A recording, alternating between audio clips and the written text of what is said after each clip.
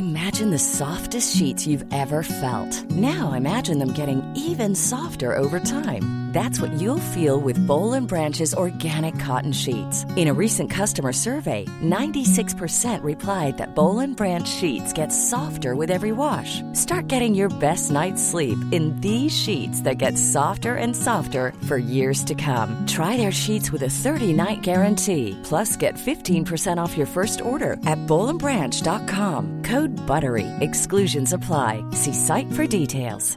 I'm Sandra, and I'm just the professional your small business was looking for. But you didn't hire me because you didn't use LinkedIn Jobs. LinkedIn has professionals you can't find anywhere else, including those who aren't actively looking for a new job, but might be open to the perfect role, like me.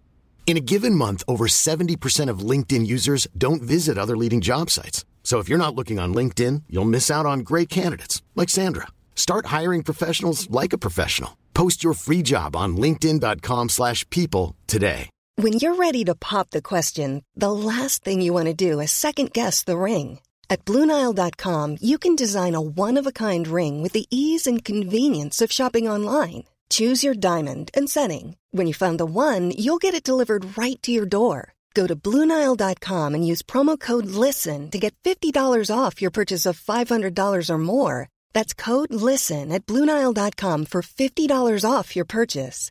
BlueNile.com, code LISTEN. You know that writer, director, and creator of A Lesson in Swimming? That Michael guy, he's bad mother. Shut your mouth! Oh my God.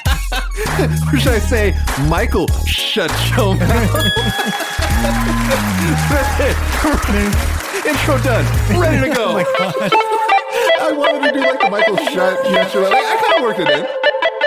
Hi, I'm Joe. And I'm Lauren. And we are the Neuro Nerds. Yes, that was on time. I feel pretty good about that.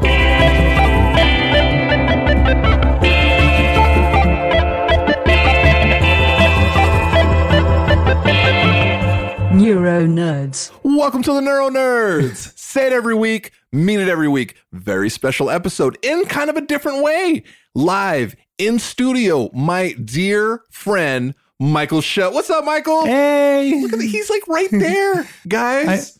Well, 6 feet away. Yeah, 6 feet away. You know, we're being responsible. And we have like these mic cover things. Mm-hmm. Now, yes, it's to keep our droplets at bay, but mostly it's to keep my loud voice off of Michael's mic way over there. Because I don't know if you guys noticed or not, I can project with my voice. So Michael Shutt is a playwright, 3-time stroke survivor because he is absolutely an overachiever. And one of my dearest friends. And I'm so happy that he's here, you know, live and in person. He is the everything for the play A Lesson in Swimming, which every single survivor normie out there should go see. It's a beautiful play about his story, and it'll make you laugh. It'll make you cry. Then after you're done with that, you're going to laugh some more. You're going to cry some more. It's so beautiful. It's such an emotional experience for me to see that live and see my friend on stage and hear his story. It was just so good.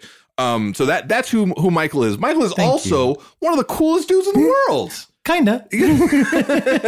So, Michael, tell the people your story. Tell them how you had 3 strokes. Oh my Lord! How you got to this point? Well, I don't want to give the play away, but so yeah, we think it was 3. It might have been 4, might have been more, but we stopped counting after a while. I had one, the first one, but I didn't realize what was happening. Maybe because it was affecting my brain. Possibly. It's not like you were having a brain injury or anything. So I had a stroke and I couldn't, I was at work when it happened. And all of a sudden, it literally felt like a jolt of electricity went through me. Like I'd stuck my finger in a light socket. Yes. And really quick, this jolt of electricity went through me. And all of a sudden I couldn't talk and I didn't know why. And from being an actor for so many years and from being a Catholic, I assumed that it was my fault and that I was being lazy. So I literally spent the next couple of days getting up every morning doing vocal warm-ups, thinking, oh, Michael, you're just being lazy. So I would get up and do vocal warm-ups. And then I couldn't move my leg. And I was like, oh, you need to stretch more. You know this, you need to stretch. So I kept, someone asked me once, why did you avoid or not avoid isn't the right word. I've also had aphasia, so I forget words sometimes. Why did you ignore? That's the word. Why did you ignore so many red flags? Mm-hmm. And I was like, well, because I didn't realize they were red flags because I didn't know what a stroke was.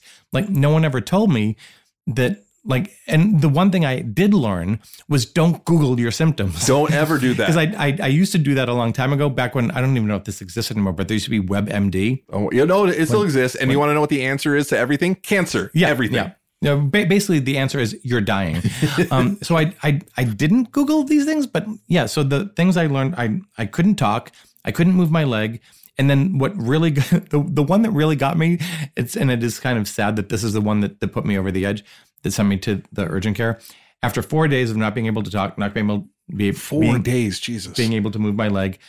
I would try to get dressed and I couldn't lift my leg to put my pants on. I was like, oh God. And I had to like sit down on the bed to pull my pants on. And you would think that someone would. You're right. This isn't normal. No, it's not. But again, I blamed myself. I was just like, it was something wrong with me. Oh, you blamed yourself. It's not like you're Catholic or anything. I am very Catholic. But where was I going with it? There was the one that put me over the edge. Right. The thing that put me over the edge is I bartended for 20 years.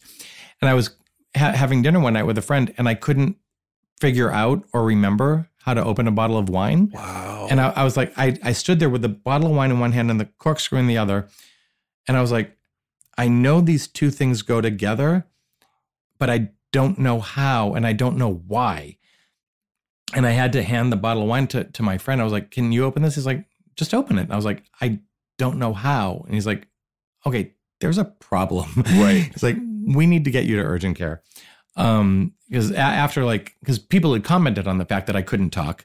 Like they were commenting on the fact that I was slurring my words and not making sense. And, right. And that none of that set you off like, oh, I should probably go get this checked. Okay. No, it did not. But what's also funny is it didn't set anyone else off either. Like all the people that watched me at work have the stroke. Like one person said to me, they're like, what just happened to you? I was like, I don't know. I just, that felt weird. Right. And then I couldn't talk, and then I couldn't lift things, and not one person thought, I think you've had a stroke, because so many people don't know what the warning sign. It's not even a warning sign. At that point, you've had it. Right. But what the signals? What's the word? The symptoms. Symptoms. Yeah. What those things are, and that honestly, that's one of the reasons. One of probably the top 3 reasons that I wrote the show was because I wanted to find a way to get these things out there to raise awareness for what a stroke is, who a stroke survivor is, without making it a lecture or a TED Talk or I mean, I still want to do a TED Talk, but that's different. But I didn't want it to be just like a lecture. Right. And it is ironic. I get this comment all the time that my show is called A Lesson in Swimming. It's an actual lecture. And people are like, no one goes to theater to learn a lesson. I was like, it's a metaphor. And it's beautiful. It sincerely is. And I mean, I love how you lay it out like live and in color. You know what I mean? It's like, it's so good. And I'm not just saying this as a friend. I'm saying this as like, if it was terrible, I'd be like, it was okay. I'm honest. If anything, you know, it was so good. And as a stroke survivor, it spoke to me immediately where I was like, yes, yes, 100%. And as a stroke survivor, I was very proud to experience that live because I was looking at all the other normies there, holding their heart, crying, laughing, because it hit all the points that I've gone through in recovery. And I wish I had the right words to explain to people what this is. And not only do you have the right words, you actually act it out. You have this beautiful play to explain to people what this is. And it's just done so beautifully. Thank you. I love the fact that you zeroed in on the fact that I had the right words, because that's reason number 2 that I wrote the show. Because when I was in the hospital and I was in there for I think I was in there for almost 2 months, maybe after my second one, and I had the third one in the hospital. Right. So I was there for like 2 months, but I could not explain to anyone what was going on with me. And no one got it. Like, and people would come in, they'd be like, when are you going back to work? And I'll never forget one of my nurses one day who my nurses were amazing. I love them. And I wish I knew their names, but I had no memory at the time. But one of them said to me, I'll never forget this. She just said, you're very confusing to people. She said, you present as if you're doing fine. Yep. She said, but I know that you're not. And at some point you're going to have to tell them. And because like people would come in and I would hold court, like I would crack jokes, I would tell stories. That's where the whole idea for the show came from. Like someone said, oh, I hope you're writing all this down and making it into a show. But I literally like, I felt it was my job to entertain people that came to see me. This is why we get along. Yeah. I've been told countless times, by therapists, yeah. You present really well. Yep. You're not, but you present well. You know, and it is that thing. Yeah, I want to make sure other people are okay, not myself. Who really cares? I like having people here, so I want to make sure they're okay coming back, like that they want to come back. Right. So I want to give them a good show.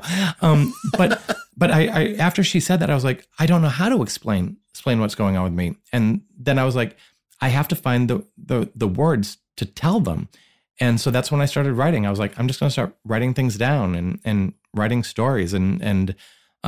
Because with the aphasia, there were times I would try to say something and literally the word would not come out of my mouth, or I couldn't remember the word, or I didn't know what a word meant sometimes. So that was another thing of the writing. I was like, the writing slowed me down, right, and gave me the chance to find that word. Now, I have a question about aphasia. I had aphasia when I was in the hospital, but everything came back, thank goodness, a few weeks after my stroke. When you lose the words and you can't actually audibly say it, if you're writing, can you write the word? Yes. That's amazing. Let me put it this way. I don't want to speak for everyone. I've not had everyone's aphasia. I had my version of aphasia. Yeah, we are 100% the experts in the strokes that we had. Exactly. And that's actually one of the lines of my show where I say every stroke is different. Completely. And that's actually the tagline for my show, A Lesson in Swimming. Every stroke is different. Get it?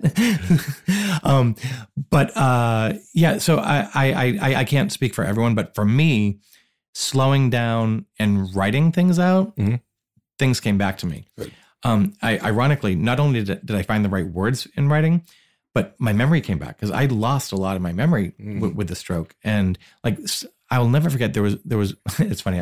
I had no memory. I'll never forget. I'm a walking contradiction. That could be the name of this episode. Michael Shutt, a walking contradiction. Yeah, he's like a really tall, short guy. Exactly. He's like a heavy set, skinny guy. Yes. But one of my best friends, I remember calling him and saying, I haven't seen you in a while. If you have time, can you come in and visit? I'd just love to see you. And he literally goes, Michael, I was just there a half hour ago. That's wild. And I was like, what? He was like, I was there a half hour ago. He's like, I spent over an hour with you. I was like, and he thought I was messing with him. Right. And because you present so well. And because I'm a smartass. Like I have to take responsibility and not forget that I am a smartass. And I do sometimes play things up a little bit. Right. Like when I lost my vision and people would come in, I would be like, who is it? Who is it? And I would like feel their face. And my two godsons came in to visit me. They were at the time, they were 15 and 13. Mm-hmm. And they came in and they're like, hi, Michael. I was like, oh, who is it? Who is it? And they're like, what? He can't see us? You don't know who it is? I was like, I'm just messing with you. But at the same time, I couldn't see them. But right. So like, I get myself in trouble sometimes doing that. But I think that's what happened with a friend when I called, and he was like, Michael, I was just there. Right. Well, stop joking around. Yeah. It's not funny. And I was like, oh, okay. Yeah. Did you have that the vanity that kicked in where like I don't want to be embarrassed, so I'm not going to really explain? Well, yes and no. So yeah, I wasn't vanity. It was more like I felt bad, and I didn't want him to feel bad. So I was like, okay, I'm sorry. But then I got a pad of paper and I started making everyone sign in when they came to visit. That's actually a brilliant idea. I got that from my brother. My brother was in the hospital. Oh God, this is probably like 10, 15 years ago. Mm-hmm. And I remember my aunt calling me going, your brother is nuts. He's making everyone sign a guest book when they come to see him because he's keeping track of who's coming in, and he's holding it against people if they don't show up. And I was like, that's actually a really good idea. That's actually a brilliant idea. So I got a notebook and had people sign in, and I joked that it was to keep track of who was coming in and who wasn't, but it was literally so that I could look back and go, who was just here? Wow, it's such a mind fuck, forgetting things, being told something is like, wait, that what? Is terrifying. It's terrifying. The forgetting things was one of the that was the most terrifying thing that I've been through. And that was the one that would set me off the most, like where I would become irrational because my anxiety would go through the roof. And I don't think I've ever told you this story. There was, this was after I was released from the hospital. My parents flew out from Boston to stay with me. So my 80-year-old parents moved into my apartment. And there was one day I had a couple friends over and we ordered, I think we ordered Chinese food. And I went to get plates to plate it up. And I was like, where are the plates? Like, where are all the plates? My mother goes, they're all in the cupboard. All the plates are there. I was like, no, I have a set of 6 and there's only like 2. It's like, Michael, plates don't come in a set of 6. They come in 2 or 4. I was like, no, I got these at IKEA. I bought them individually. Like that. That's what I was going through in my head. And she's like, no, every plate is there. Every plate is there. Everything that you own is there. And I was like, did I just imagine that I used to have 6 plates? Wow. So then like a few days later, I come into the kitchen. My dad's in the kitchen washing dishes, and I hear him drop a coffee mug in the sink, and it breaks. And he's like, he just goes, oh shit. And he turns around and he sees me and goes, oh, I thought you were Michael. He's like, I didn't want him to know I broke another dish. And I was like, this is Michael. And I was like, what? He's like, oh, I'm sorry. I just broke a coffee cup and I didn't want you to know it. I didn't want to upset you. And I was like, can I ask a question? He's like, yeah. He's like, have you broken any other things? He's like, yeah, I've broken a few plates. And he's like, we didn't want to tell you because we didn't want you to get mad that we're breaking plates. I was like, so instead you let me believe that I was losing my mind? Oh God, what a mind fuck. I was like, all this time I've been like, where the fuck are the plates? Like, I know I had them. Oh my God. Like, if you just told me, like, they couldn't understand. No. Like, they couldn't. Like, now I'm brokenhearted for the stress that you had to go through. Yeah, they were, gaslighting me. You're right. Without knowing. That without having any idea. Not intentionally. They didn't want me to be upset that they were breaking plates. And because they're back home, they have like what's it called? The metal, the tin, not tin, but you know, that gray metal thing, aluminum, the sink, like, well, whatever that's made out of. And I have a porcelain one, and they weren't used to that, and they kept dropping things in it and breaking them. and instead of just telling me that they were breaking them and throwing them out, they let me think. They're like, no, everything you own is there. That is rough. Oh yeah, you already feel crazy? Yeah. Here, hold my beer. Yep. Make you a little more crazy. And then they went to the store and bought coffee mugs to replace the ones that they bought but didn't tell me. So they're completely different. They're completely different. They're a similar color, but not quite. And they're like, no, those are your mugs. And I was like, what? Like, I've never seen this before in my life. And they're like, no, that's your coffee mug. These are all things not to do to somebody with a brain injury. Exactly. That's so wild. Yep. I had my moment with my sister when I realized, I thought I was going a little crazy. Where she was like, you haven't messaged and we don't know what's going on with you. And it's been like a week and a half. And I was like, are you crazy? I was like, I text you every day. Yep. Everything that I do, I'm letting you know. And then I remember I looked at my phone and there was nothing. Oh. And it was the first time in my recovery where I was like, oh my God, I had a brain injury. Like it was shocking to me because I was looking at her like she was insane. Like, why are you, first off, I have brain injury. Why are you yelling at me? First. Second, I'm like, you have no idea what you're talking about. I've let you know I'm doing this, doing that. And then I looked at my phone. I was like, there's nothing there. So not only was it not there, I made up in my head that I was sending these things out. I had this whole thing in my head. I have never felt so crazy in my life. You know, what I didn't have is my family saying, yeah, these are the same plates. That would have really destroyed me. That would have really put me in a weird place. I would have felt even twice as crazy. I felt crazy enough without having little things like that. Those are unexplainable things. If you want to join the Change the Face of Stroke campaign and be part of the movement, send your black and white photo to hello@theneuronerds.com. We're going to be releasing videos daily as part of this campaign. So if you're a stroke survivor under the age of 50 and would like to be included in our Change the Face of Stroke videos, please submit your black and white photo, ideally on a white background, to hello@theneuronerds.com. Strokes can happen to anyone, anywhere, from any ethnic background and age. By spreading more awareness of this, we hope to educate and help prevent strokes in the future. Join our campaign, Change the Face of Stroke. Well, my two friends that were there that night that saw me have this meltdown over the plates, they still refer to that night as Plategate. That's it. That's brilliant. Because they were both like, Michael, let the plates go. Like, let it go. I was like, no, and it was like, I don't understand. And that's the part, that's the scary, like, that's, oh God. I was like, I already know that I have a brain injury, but what I don't understand is I don't understand how my brain is working now or how it's not working, and I don't know how to do anything about it if I don't understand it. So I don't understand why I don't understand. Yes, we need that explanation. This is why I love doing the things that we do, whether it's a clubhouse room or an Instagram live or a podcast where we're sharing these stories so people understand, and other, people out there hey, we've been through this stuff. I went through it. It's the explanation. This isn't working because this is happening. That's helpful. When I was doing occupational therapy in the hospital, I had left side neglect where I didn't acknowledge that I had a left side, which is wild. Right. And I remember they would have me draw pictures. Yeah. I would draw a clock, and I would draw a clock, draw a person. I would literally draw half of a clock. I had that same exercise and did the same thing. It's so wild. And what's crazy is looking at somebody and they're looking at you saying, what about the other half?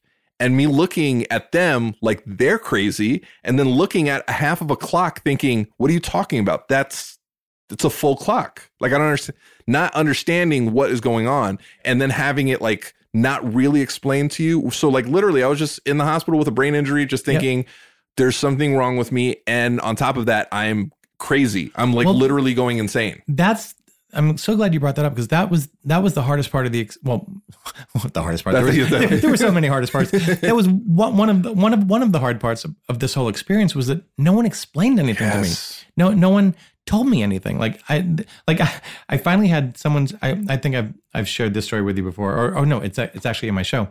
But when I had the second stroke, when I was in the car, I had at one point I felt a hand on my thigh. And I thought someone was in the car with me, and I grabbed the hand and I was like hitting it, and I was like yelling at the person to get out of I was like, get out of the car, get out of the car, get out of the car.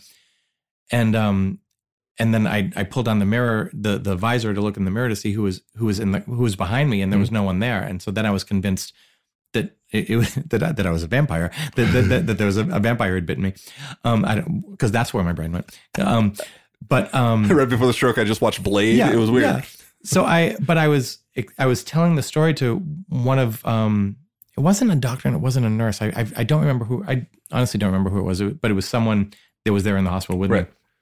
And they said, oh, that's the clearest definition of alien hand syndrome that I've ever heard. And I was like, what's that?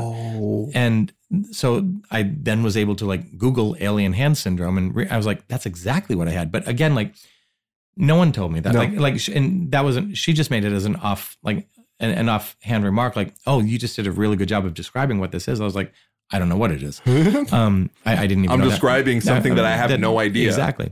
Like it's funny. The other piece that I was telling you about earlier today, the one I did at the Roundabout Theater, I have a line in that where I say, the hardest part of having a brain injury is that you don't know what you don't know. Yeah. And like, because no one tells you any of these things. And if there's one thing that I could do as I continue this, what I call my post-stroke journey, and if I could become like an advocate for stroke survivors and stroke patients, is to have a little bit of education in the hospitals. Yes. Not educating the doctors is one thing. That's not the whole story. But like some education for the stroke survivors, like these are things you may experience. Right. Like, and if you do, like, don't freak out about it, because, and like, I didn't know for the longest time, like, no one explained to me about neurofatigue. Oh my God. Like, same. No one told me anything. Same. About that. I was told early on that I was going to suffer from exhaustion. And I'm like, see, no one even told me that. It's not going to be a big deal. They didn't explain what it was. Right. I heard, and it's a very different type of. It's not just tired. It's a consuming exhaustion. Yes, normies, you can't get it. You can't. No. The most tired you've ever been in your life pales in comparison. And I'm not saying it's worse. I'm saying it's completely different. It's just so different. When it hit me, I thought something happened to me. Yeah. And I was just, I couldn't process. I couldn't think. I couldn't function. I didn't understand what was going on. First time it hit me is after I read 3 sentences. Yeah. Yeah. Just 3 sentences. My brain that was like 80 miles, you know? It's funny you say that, the 3 sentences, because I remember first identifying it when I was in the rehab unit at the hospital. And I that was another thing. Like they started my day with rehab at like 7:30 in the morning. Like, and I was scheduled the whole day with like different, because I had to have physical therapy, visual therapy, occupational therapy, like everything going. But I remember doing physical therapy and then visual therapy, and my physical therapy, they could put me on the bike or the treadmill, and I could go. I felt like I could go all day. Like it was muscle memory. Like I could do it, and I loved it. Like the endorphins were kicking in.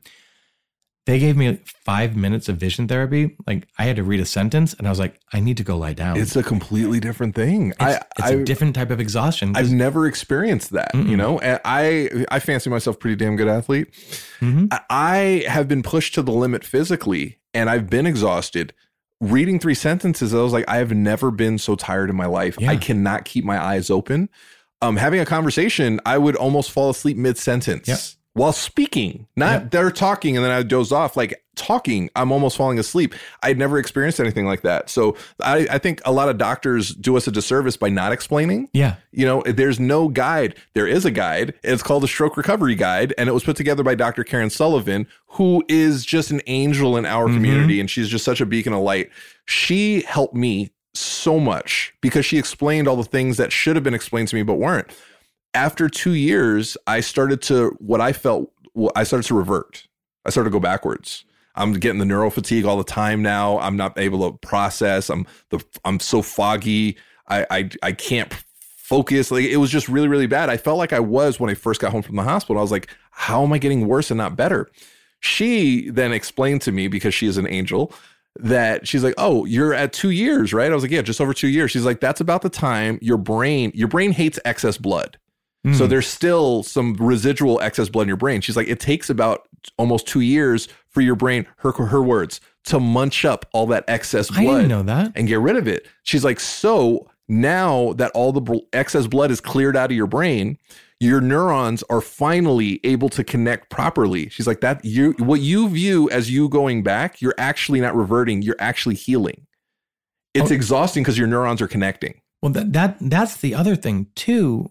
The healing part is what it took me so long. Like it was finally a therapist that recommended that I, because my mom, when she was living with me, staying with me, she would come in every morning at 7:30 in the morning and to my room and say, don't you think it's time to get up? And I'd be like, no, I don't. But in her mind, when I was in the hospital, that's when they would get me up to do therapy. Right. So she thought she was helping. And I was like, just let me sleep. And then she kept saying, Michael, you're sleeping a lot. You're sleeping too much. What it finally took someone telling me was like, your brain heals when you sleep. You need that sleep. And so you need the sleep. And I didn't, and I literally had to change my own narrative from Michael, you're being lazy to like, if I need to take a nap, I'm not being lazy. Like, Michael, you're participating in your own recovery right now. Yes. Like you are doing what your body and your brain needs to heal. Don't fight that. Don't fight that. You're working backwards. Now I say that. I clearly see the irony in me saying that because I avoid naps like I'm a toddler because I basically am. But early on, I slept a lot. And I just didn't want to wake up. I was in a lot of pain. I was in a new body, a new brain. But now, rest. You need to rest. Yeah. I'm working on it. I'm doing my best to take a step back, take a nap if I need to. Just, I don't necessarily like it. I kind of also see it like this. I missed out on so much time. Yeah. I don't want to waste any of it. I want to 100%. Yeah. I want to be up and awake, but this is what I love about these conversations. We say things that hopefully resonate with other people in our community. And speaking of other people in our community, we're in our community. We are. So I'm going to tell a quick story how I met Michael to my recollection. Okay. Finding survivors early on was very difficult for me because I didn't know how to do it. All the survivors I ran into were in rehab and they were all comfortably in their 70s. So it's like, all right, you kind of did your thing. I'm still in my 30s. So it was weird. So once I got on social media, I was like, all right, let me try this hashtag thing. Pound, because that's what it is. Yeah. Let me press pound stroke survivor. And that sounds weird. So I started seeing on Instagram, oh wow, all these people. So, well, what do I do now? Do I reach? I'm going to try to reach out. It was so awkward. I'm like the most socially awkward person early on in my recovery when I was trying to be social. It was really, really bad.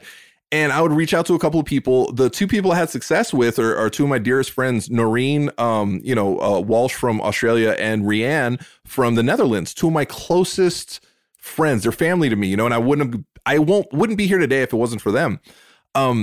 Magically, this dude reached out to me one day, which is weird because 98% of the people I talk to are female. Well, what's funny is I don't know if I heard your podcast first. I mean, I know I saw you on Instagram, but this was something like auditory. Is that the right word? This is something I heard you say. Right. This wasn't a post, or maybe it was a post. I don't know. I've had a brain injury. But I remember you talking about meeting other people and how you would just say, "Hi, I'm a stroke survivor. I want to be your friend." That's so awkward. And I was like, that's what I need to do. Well, he's obviously the first one I'm going to do it to. And so I was like, "Hi, Joe. I'm Michael. I'm a stroke survivor. I need to be your friend. Like, when can we meet up?" Which was awesome. It was amazing to me because first off, it's a dude, and I had only spoken to women. I've been raised by nothing but women my entire life, right? So I've joked and I kind of mean it. I had to have a period in my household just to fit in.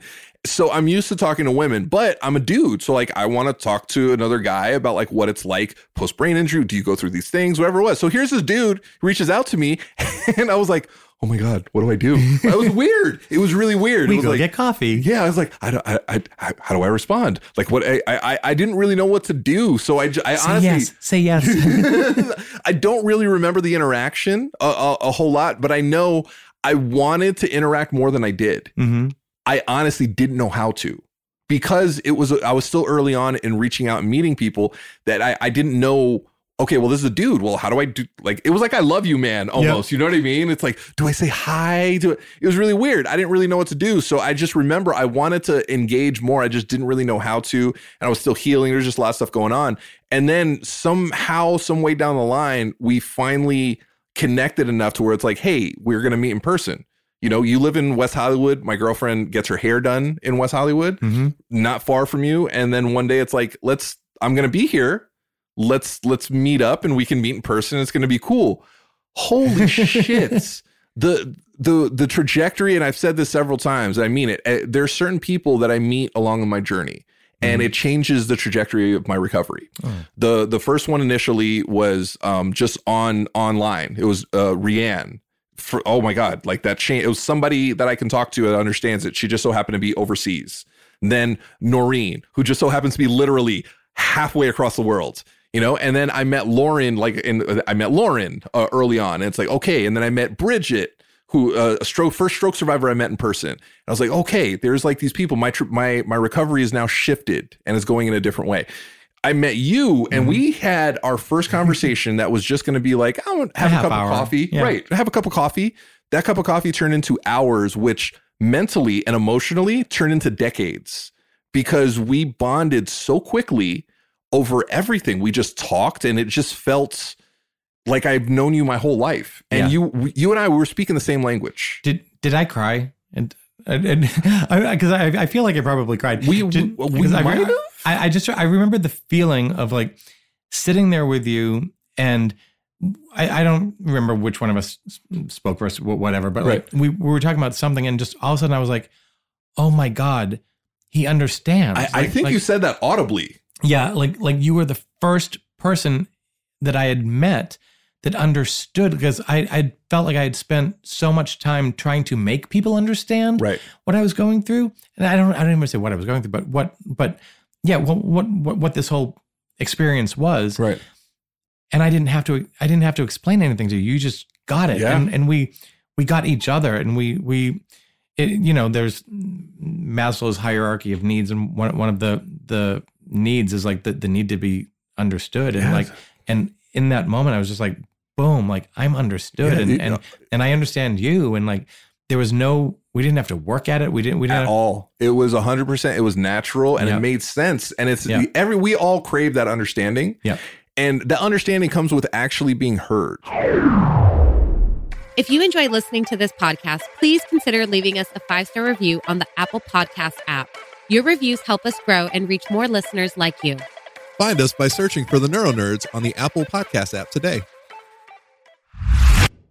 Like there's something like, oh, I'm listening to you. Yeah, you're listening, but are you hearing me? And I know it's a very small, just really think about that though. Somebody's just, I'm kind of, like background noise, I'm listening, but like, are you really hearing what's being said? Well, I heard everything that you said and I felt it. I love the way you just said that. Like one of the, not to bring everything back to my show, but no, your show's brilliant and it hits all the points. One of the lines in my show, and the reason I wrote it was because I had this experience, like I would start saying something to someone and they would be like, oh, just do this, just do this, just do this, or just try this, and I was like, I finally was like, I don't need to be fixed. I just need to be heard. Yes. Like yes. I don't need to stop trying to give me a solution. I just need you to hear me. Right. I need you to understand, like, I don't have the same brain that I spent 40 something years developing. Like, I have new circumstances now. So I'm not going to be the same. I'm not going to be able to do the same things I did before. I'm not going to, I may get there at some point. Right. And that's another line in my show where I talk about the friends that understand that I'm not the same person. I'm not the same Michael they used to know, but the same friends that also understand that I will always be the same Michael they've always known. There's I think it's Amelia Clark, like her foundation's the same you foundation. Yeah. You're still the same you. And like, that was a big thing for me. Like I'm different, but I'm still me. Of course. And what drives me a little bit crazy, and a lot of you guys say it, I just want to be normal again. Okay, we are normal. Yeah. This is just a new normal. I just want to be my old self. I hate to break it to you, your old self's gone. And I'm not saying that's to be depressing. That's a good, like, maybe not for everyone, but for me, that was a good thing. Yeah. Like, I like to think that I've evolved. I know we've both used this phrase before, but I'm Michael 2.0. Yes. Like I'm the whole first, I mean, I know you hate this line, but the first line of my show is my brain broke. But then the arc of the show is I find out that, like, I'm not broken. Like, I was cracked open. Yes. I did have issue because, like, I have people like, well, me and my broken brain. I was like, your brain's not broken. Battered and bruised. Yes. Never broken. We're not broken. We're not broken people. We've been beaten down. We've been battered. We've been bruised, but we always, step up and move forward. So I hated that line. But then at the end of the show, I was like, oh, I get it. Yeah. It's perfect. It's because at that time, that's what I perceived. Like, I perceived that I was broken. And then the growth. I learned that, like, no, this is another line in the show is like, the stroke is the best thing that ever happened to me. I wouldn't wish it on anyone. Well, no. Wow. I might have a list. But no, it really, like, it brought out the best me. Yeah. Yes. See, look, we understand that's what's so wild about this whole thing. And the people that actually get it, like the people that, like, I hold dear to my heart, I'll ask them, if you had an opportunity to not have your stroke, like, would you go back and change that? And the people that, like, really get, they're like, no, not at all. Yeah, it sucks. It's not fun at all, but it helped me become the version of myself that I think I was always meant to be. Yep. It's introduced me to people that are the most spectacular human beings I will ever meet.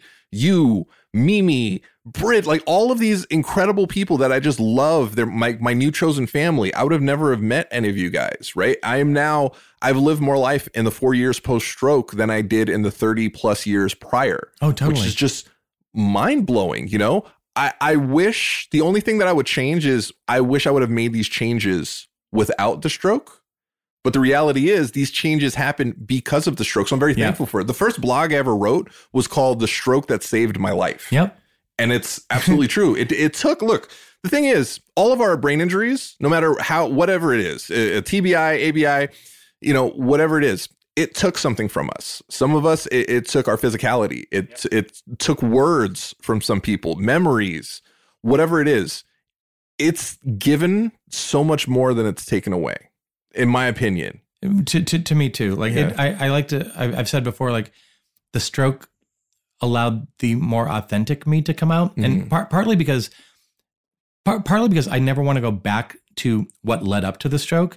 Like, the doctors medically were never able to figure out why. Oh, that's so annoying. That would drive me crazy.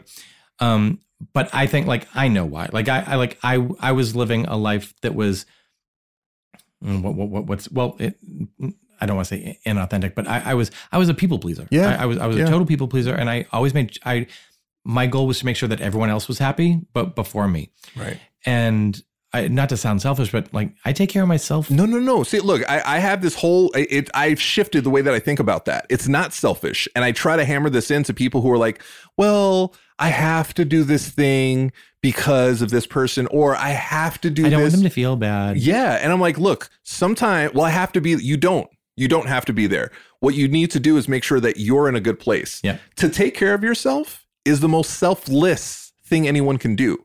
I say this because if you're like, well, I'm going to just keep on giving and giving, and then you're so exhausted that I have no more to give. And that's exactly who I was. Like, it's at that moment that somebody who truly needs you, a dear friend, and you don't have any more to give to that person because you just wasted all your bandwidth on everybody when you could have just taken a step back, recharged. You know what I mean? So when I say like self-care, it's not selfish, it's selfless. Well, it also turns out that I was that good friend that needed taken care of. Right. And I didn't have the energy to do it because I was taking care of everyone else.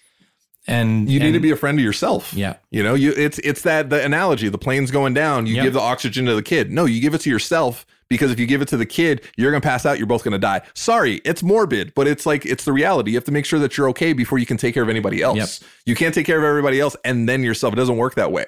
It could, but it's not going to end up, it's not sustainable. Nope. Because I did it for X amount of years and then my brain exploded. Yep. So yeah, so that's definitely not a good thing.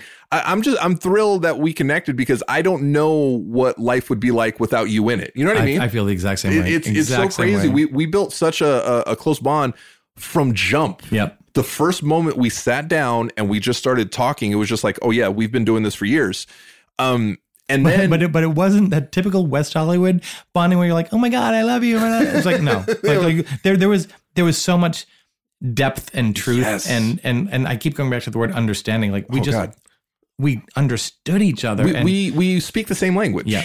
You know, like we truly do. And those moments are beautiful. And it sucks that, you know, like the world closed down, because I looked forward to at least once a month, you know, meeting for coffee and talking for hours while Felice gets her hair done. And it's just me, Michael, and Stella just chilling. And even, you know, when Felice is done, like all of us just sitting down, just having just a quick chat. It was just so beautiful. And it was just like, wow, yeah, this is what life is. Yeah. This is what recovery feels like. This is what true understanding and connection feels like, you know.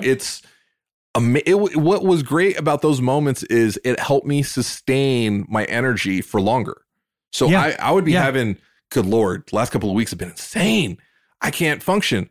Oh, Felicia getting her hair done on Wednesday. This is gonna be great. Because I knew I would recharge by just sitting down with you over a cup of coffee and talking shit for a few hours. Well, and also because in those conversations, we didn't have to prove anything. We didn't have to impress the other one. We didn't those conversations were so fun because they were so relaxed. Yes. Because we got the given circumstances. Like I got what you went through. You got what I went through. I mean, obviously we went through different situations. Like you had hemorrhagic stroke. I had an ischemic, but still, like we went through something together. For sure. It's a shared experience that we had. And literally it's like I refer to us as soldiers, right? Just we went to war with our brains as opposed to we went overseas and like fought the enemy. What's crazy, like it doesn't matter that, you know, you're a Marine and I'm in the Army, like we're both soldiers. I'm in the Navy. You're in the I was gonna make a seaman joke, but I'm an adult. I'm not gonna do it. Felice said to keep this clean. So it doesn't matter what branch of the military, we're all military, right? So you had ischemic stroke, I had a hemorrhagic stroke. We still go through the same shit. Brain fog is brain fog. Neurofatigue is neurofatigue. Yeah. Normie's not understanding is Normie's not understanding, you know? So it was and that's not their fault. No. Like, and I don't hold that against them, but I don't want them to hold it against me that I'm in a different place than they are. Yeah. We've evolved, you know, we have. I don't hold it against them. I do hold it against them when they just persist. Yeah. Like, okay, you're clearly not going to get this. And what you're saying isn't making me feel better. It's making me feel worse. So just stop. Oh, you're going to keep on? All right, cool. I don't want to engage in this conversation. I actually had someone call me the other day, and I'm not going to say who it was. to tell me that they have a friend that just had a stroke. And he was like, but Michael, you don't understand. His is much worse than yours. Oh my God. That is okay. Yeah. Normies. don't ever say that. Never say that. And he was like, no, you don't understand. Like he can't even move his arm. I was like, I was in a wheelchair for 8 weeks. Like, what are you talking about? He's like, no, but you don't understand. I was like, don't tell me I don't understand. Clearly you don't understand. And don't compare strokes. Oh my God. Everyone is affected differently. Like every I say it before, every stroke is different. We're all affected. Like no one is there. There's no winning a stroke. No. Look, our trauma is our trauma is our trauma. So just because someone had a mini stroke. Yeah. And then they did the TIA that they give them that and then like it reverses it and like.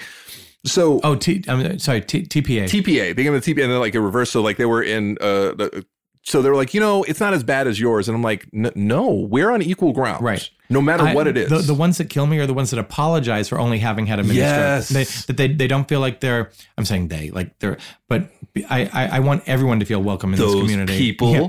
But I want everyone to feel welcome in our community. Right. I don't want people to feel like, I only had a mini stroke. No, look. No, you had a brain, you had something a brain injury is a brain injury. Look, whether it's a stroke, a concussion, something fell on my head. It's like, you're part of our community. Absolutely. You go through the same shit that we do. So let's talk. We're the only ones that really understand it. So like, and I don't mean to say this in a mean way, but get over yourself. You're in this. Yep. Acceptance is freeing. Yep. Right. Resistance is pain. So if you're just going to, I'm not. No, it doesn't matter. It's funny. I say that, but then I also have that thing where it's like, I have survivor's guilt 100%. Oh, me too. And I have this really weird thing like the why me? Yep. Like I shouldn't be as functional as I am. I'm a walking, talking miracle. And that kind of fucks with my head a lot. When I have people like my friend Noreen, who has had her stroke at 2 years old, she's never known what it's like to have function on one side of her body. And I'll be having a bad day. I'm like, man, this is just so difficult. And she's like hyping me up. Yeah. Where I'm like, what? Joe, you weak person. I'm like, no. Our trauma is our trauma. So I'm trying to be more kind to myself. It doesn't matter how physically affected, mentally impacted you were. Like our trauma is our trauma is our trauma. We have good days, we have bad days, but we're all in the same boat. Like we just shouldn't compare. We just shouldn't, Well, it's funny when you talked about the why me thing. Mm-hmm. Like I remember having a couple moments in the hospital where I was like, why me? And which basically why me translates into poor me. Yeah, so I tried to stop doing that. I'll never forget. There was one day I was alone late at night in the hospital, and I just like railed at God. Like I was like, what do you want from me? Like, what are you trying to teach me? What do you want from me? Like as a good Catholic boy, like, what do you want? Right. But there was one day when all of a sudden, like the why me changed from why me as in why did I have the stroke to why me as in like, why did I survive? Right. Yes. And I think we've all hit that point at some point. And because I was the exact same age that both Luke Perry and John Singleton were when they had their strokes, and they had theirs like just like I think the same year later that same year that I did, and I was like, that could have been me. Like why did I live? And that's when I heard that quote from Ira Glass, who's the host of This American Life, where he was like, the best stories happen to people that can tell them. And I was like, this is why I'm here. Like I have to tell the story. Like I have to tell the story. You're a storyteller. You were meant to. Well, that's that's what I know how to do. Like who were we talking to the other day when I was like, we're all doing our best to raise awareness in the way that we know how. Yes. Like we all have different gifts. We all have different talents. I can't do what you do. I can't, do what other people do, but I can do what I do. Yeah. And I can use what I can do to raise as much awareness as possible. Right. And you've done a tremendous job. Like you really have done a great service for our community. And I mean that with every ounce of my being. That means a lot to me. Like sincerely, you saw the tears on my face. Shit. Good show. It's beautiful. And people do have the why me. And I've said, I mean it. Like I figured out, at least for me, and I feel it for everybody else, but I can't speak for everybody else. It happened to us because we can take it. Yeah. Because we can handle it. There are people that this would happen to that they would just crumble and give up. We won't.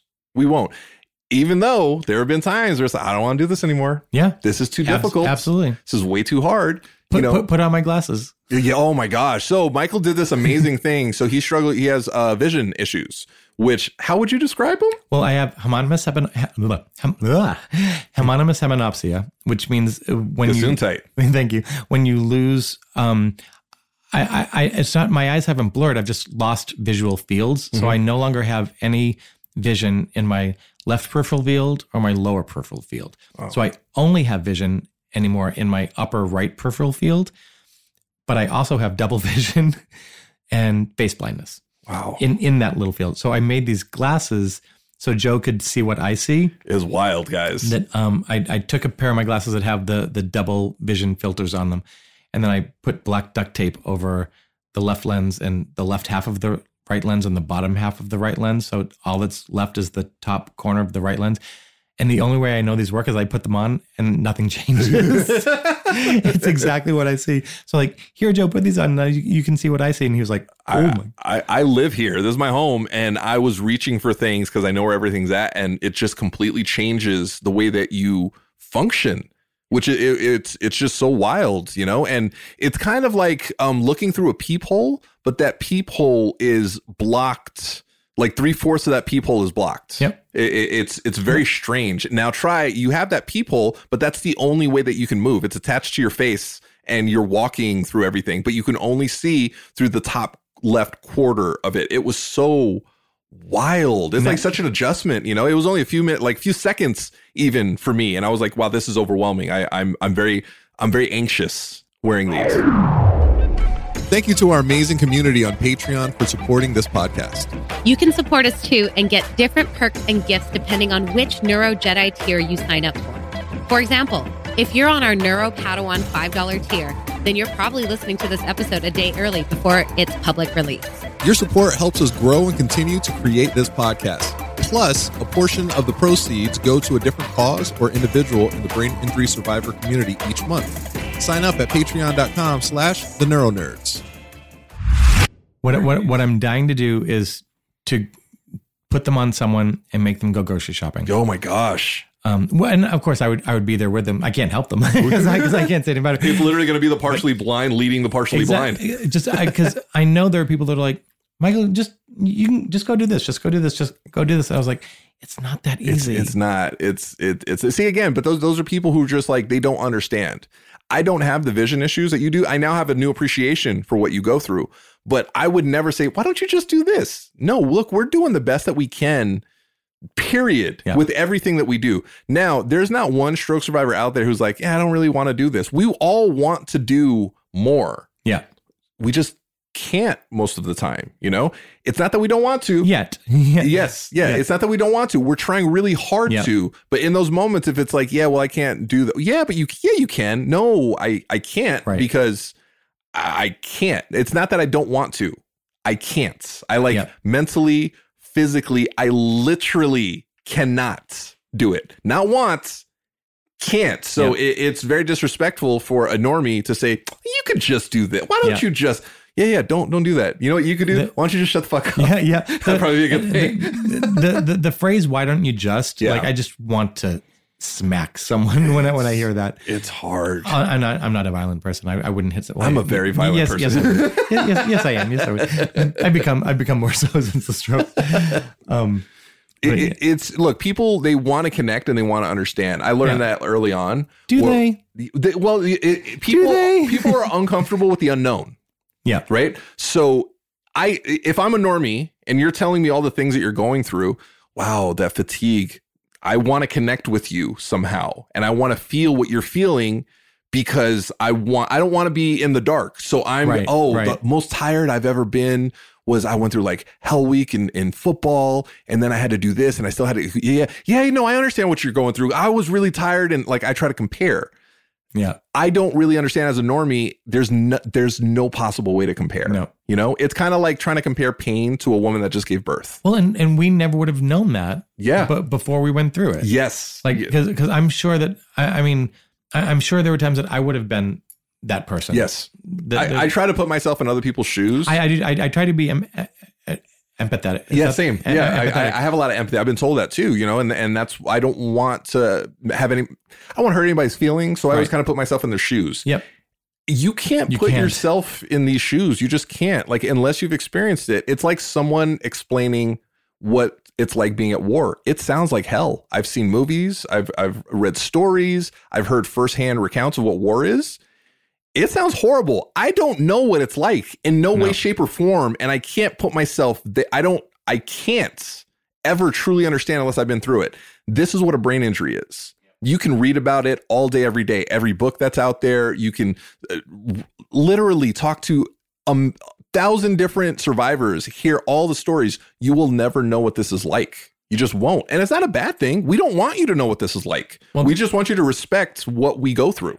But that's also why I wrote the show, because especially with the radio version now, where they have basically have the show happening in their ears. I want to give them the experience of having the stroke without them actually having to have a stroke. Right. And granted, they will never go through what we went through. They will never know what we've gone through. But I want them to realize that, if that makes any sense. Oh, yeah. No, of course. You know, there's something beautiful about everything about your play. The just the audio, the cracks. I'm telling you, the cracks. You guys don't understand. You should. You will. It's perfect. It's just so perfect. The way you just, I say it a lot with artists, with you guys. You guys paint such a beautiful picture with your words, and you do. You know, in this play, it's so amazing to see something and to hear something that's like, oh yes, that's. I don't have the words because I'm not a creative like you guys, right?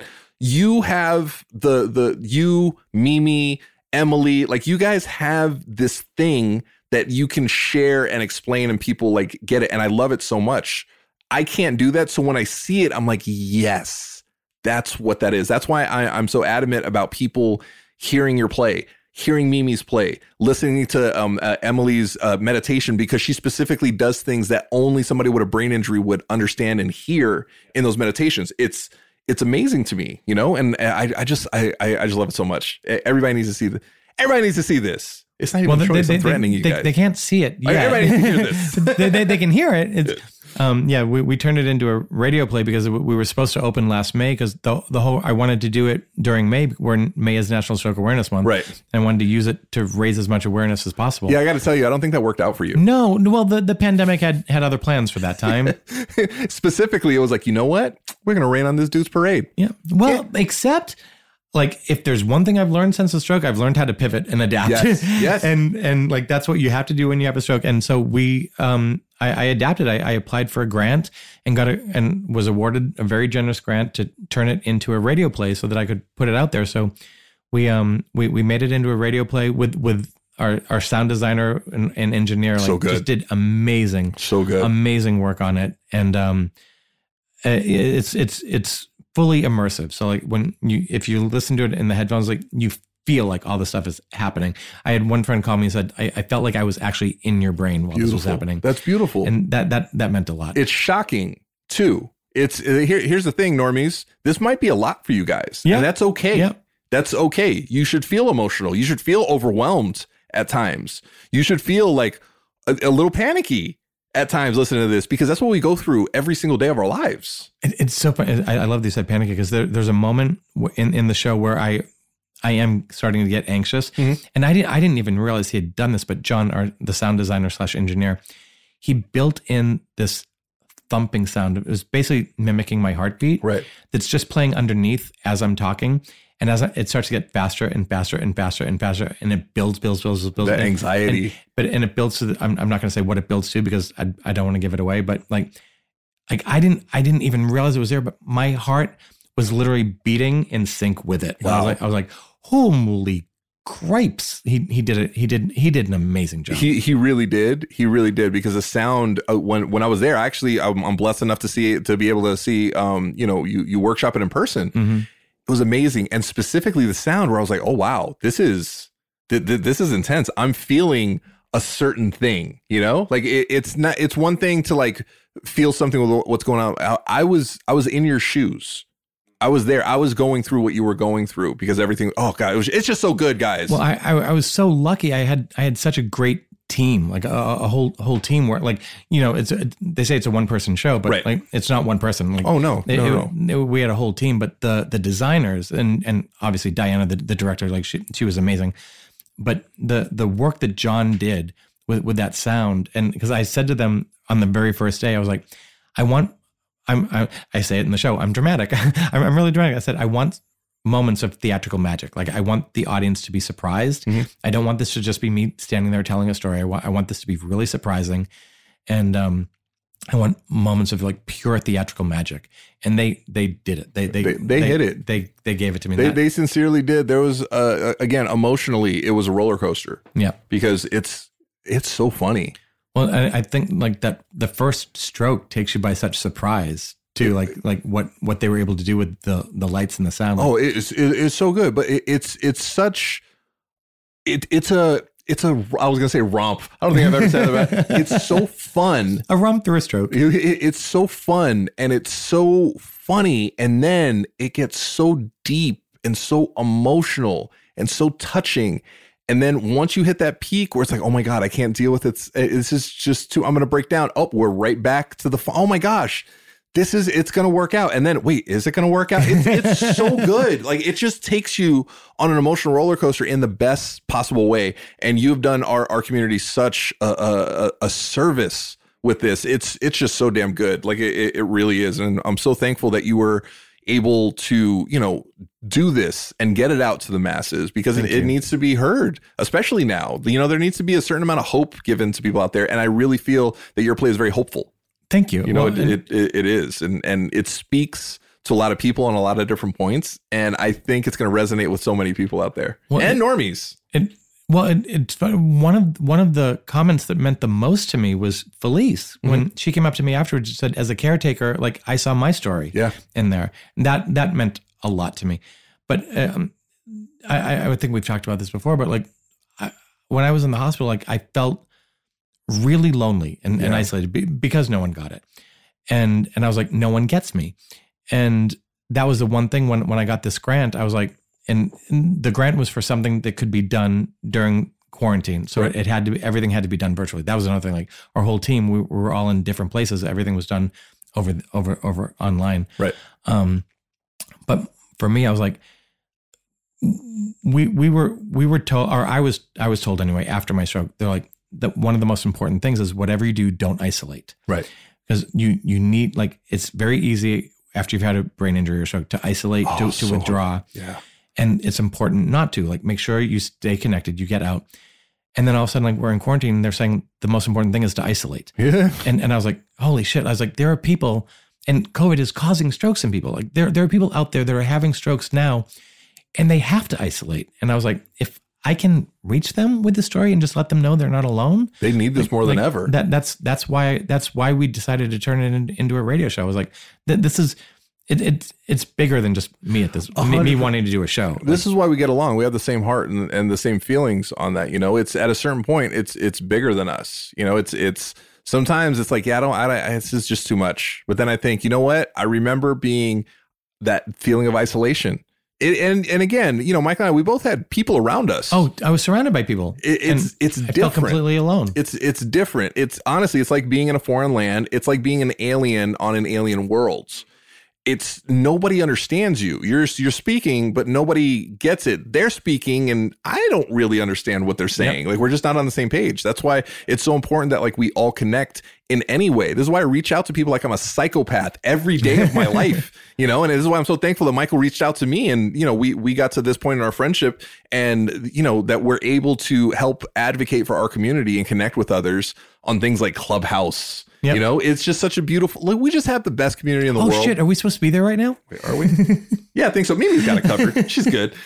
And we have such a great community, and I just want to give that to the masses. You know, if you're listening out there and you haven't met a survivor, reach out to me, reach out to Michael. You know, like, look, we're cool people, and we're part of this beautiful community where we all connect each other with our people. You know, like we're all family. Yep. We've all been through this. We're part of like the cool kids club, you know, normies you can reach out to, I guess. You know, you're not as cool as you're not like the new rock stars like we are, but still, you know, it's cool. Michael, I am so thankful for you. Like, I sincerely am. Right back at you. I'm definitely going to have you back on the show when you're ready to release your play online. I'm assuming, right? No. We're gonna. Well, we're physically doing it when the world's open again. Yes, we are. We're doing the world premiere. We're mounting it, which I am very excited about, because it would be awesome if Michael came on that podcast and did maybe a scene from the show.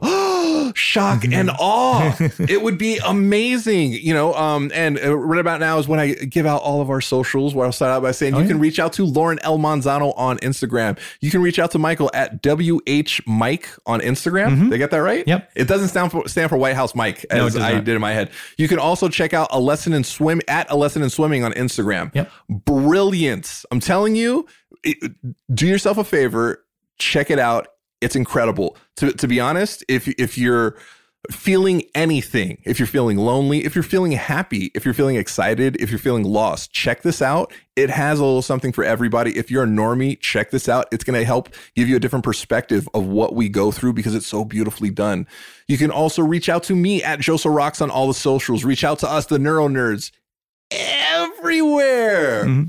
Michael Shutt, you beautiful man. Seriously, it's my pleasure and joy. Thank you for being on. Thank you for coming here. Thank you for having me. This has been a blast. Of course. Can I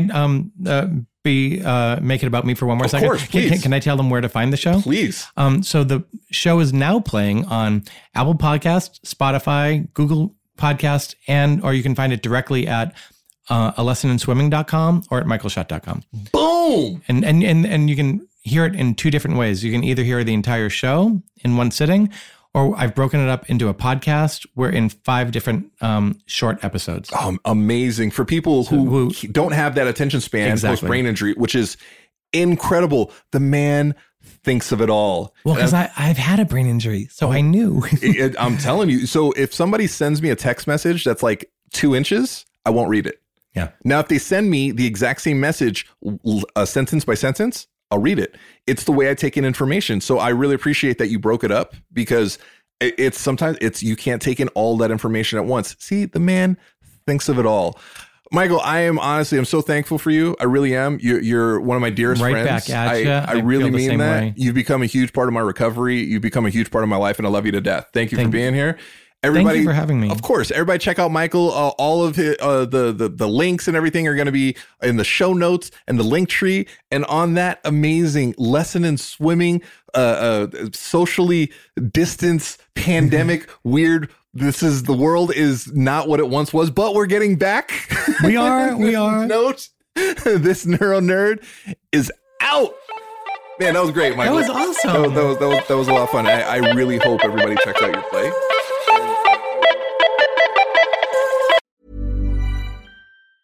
Ever catch yourself eating the same flavorless dinner 3 days in a row? Dreaming of something better? Well, HelloFresh is your guilt-free dream come true, baby. It's me, Keke Palmer. Let's wake up those taste buds with hot, juicy pecan-crusted chicken or garlic butter shrimp scampi. Hello Fresh. Stop dreaming of all the delicious possibilities and dig in at HelloFresh.com. Let's get this dinner party started. How would you like to look 5 years younger? In a clinical study, people that had volume added with Juvederm Voluma XC in the cheeks perceived themselves as looking 5 years younger at 6 months after treatment. Look younger, feel like you. Add volume for lift and contour in the cheeks with Juvederm Voluma XC. Reverse signs of aging by adding volume to smooth laugh lines with Juvederm Volure XC. For important safety information and to find a licensed specialist, visit Juvederm.com. That's JUVEDERM.com. Not for people with severe allergic reactions, allergies to lidocaine, or the proteins used in Juvederm. Common side effects include injection site redness, swelling, pain, tenderness, firmness, lumps, bumps, bruising, discoloration, or itching. There's a risk of unintentional injection into a blood vessel, which can cause vision abnormalities, blindness, stroke, temporary scabs, or scarring. Talk to a licensed specialist to find out if it's right for you. Hey, folks, I'm Mark Maron from the WTF Podcast, and this episode is brought to you by Kleenex Ultra Soft Tissues, your ally to help tackle your allergy symptoms this season. I love the change of seasons, but nobody loves pollen and all those other things floating in the air that make you sneeze during this nice weather. Kleenex Ultra Soft Tissues are hypoallergenic and allergist approved. So fight back against watery eyes and runny noses without worrying about irritating your skin. For this allergy season, grab Kleenex and face allergies head on.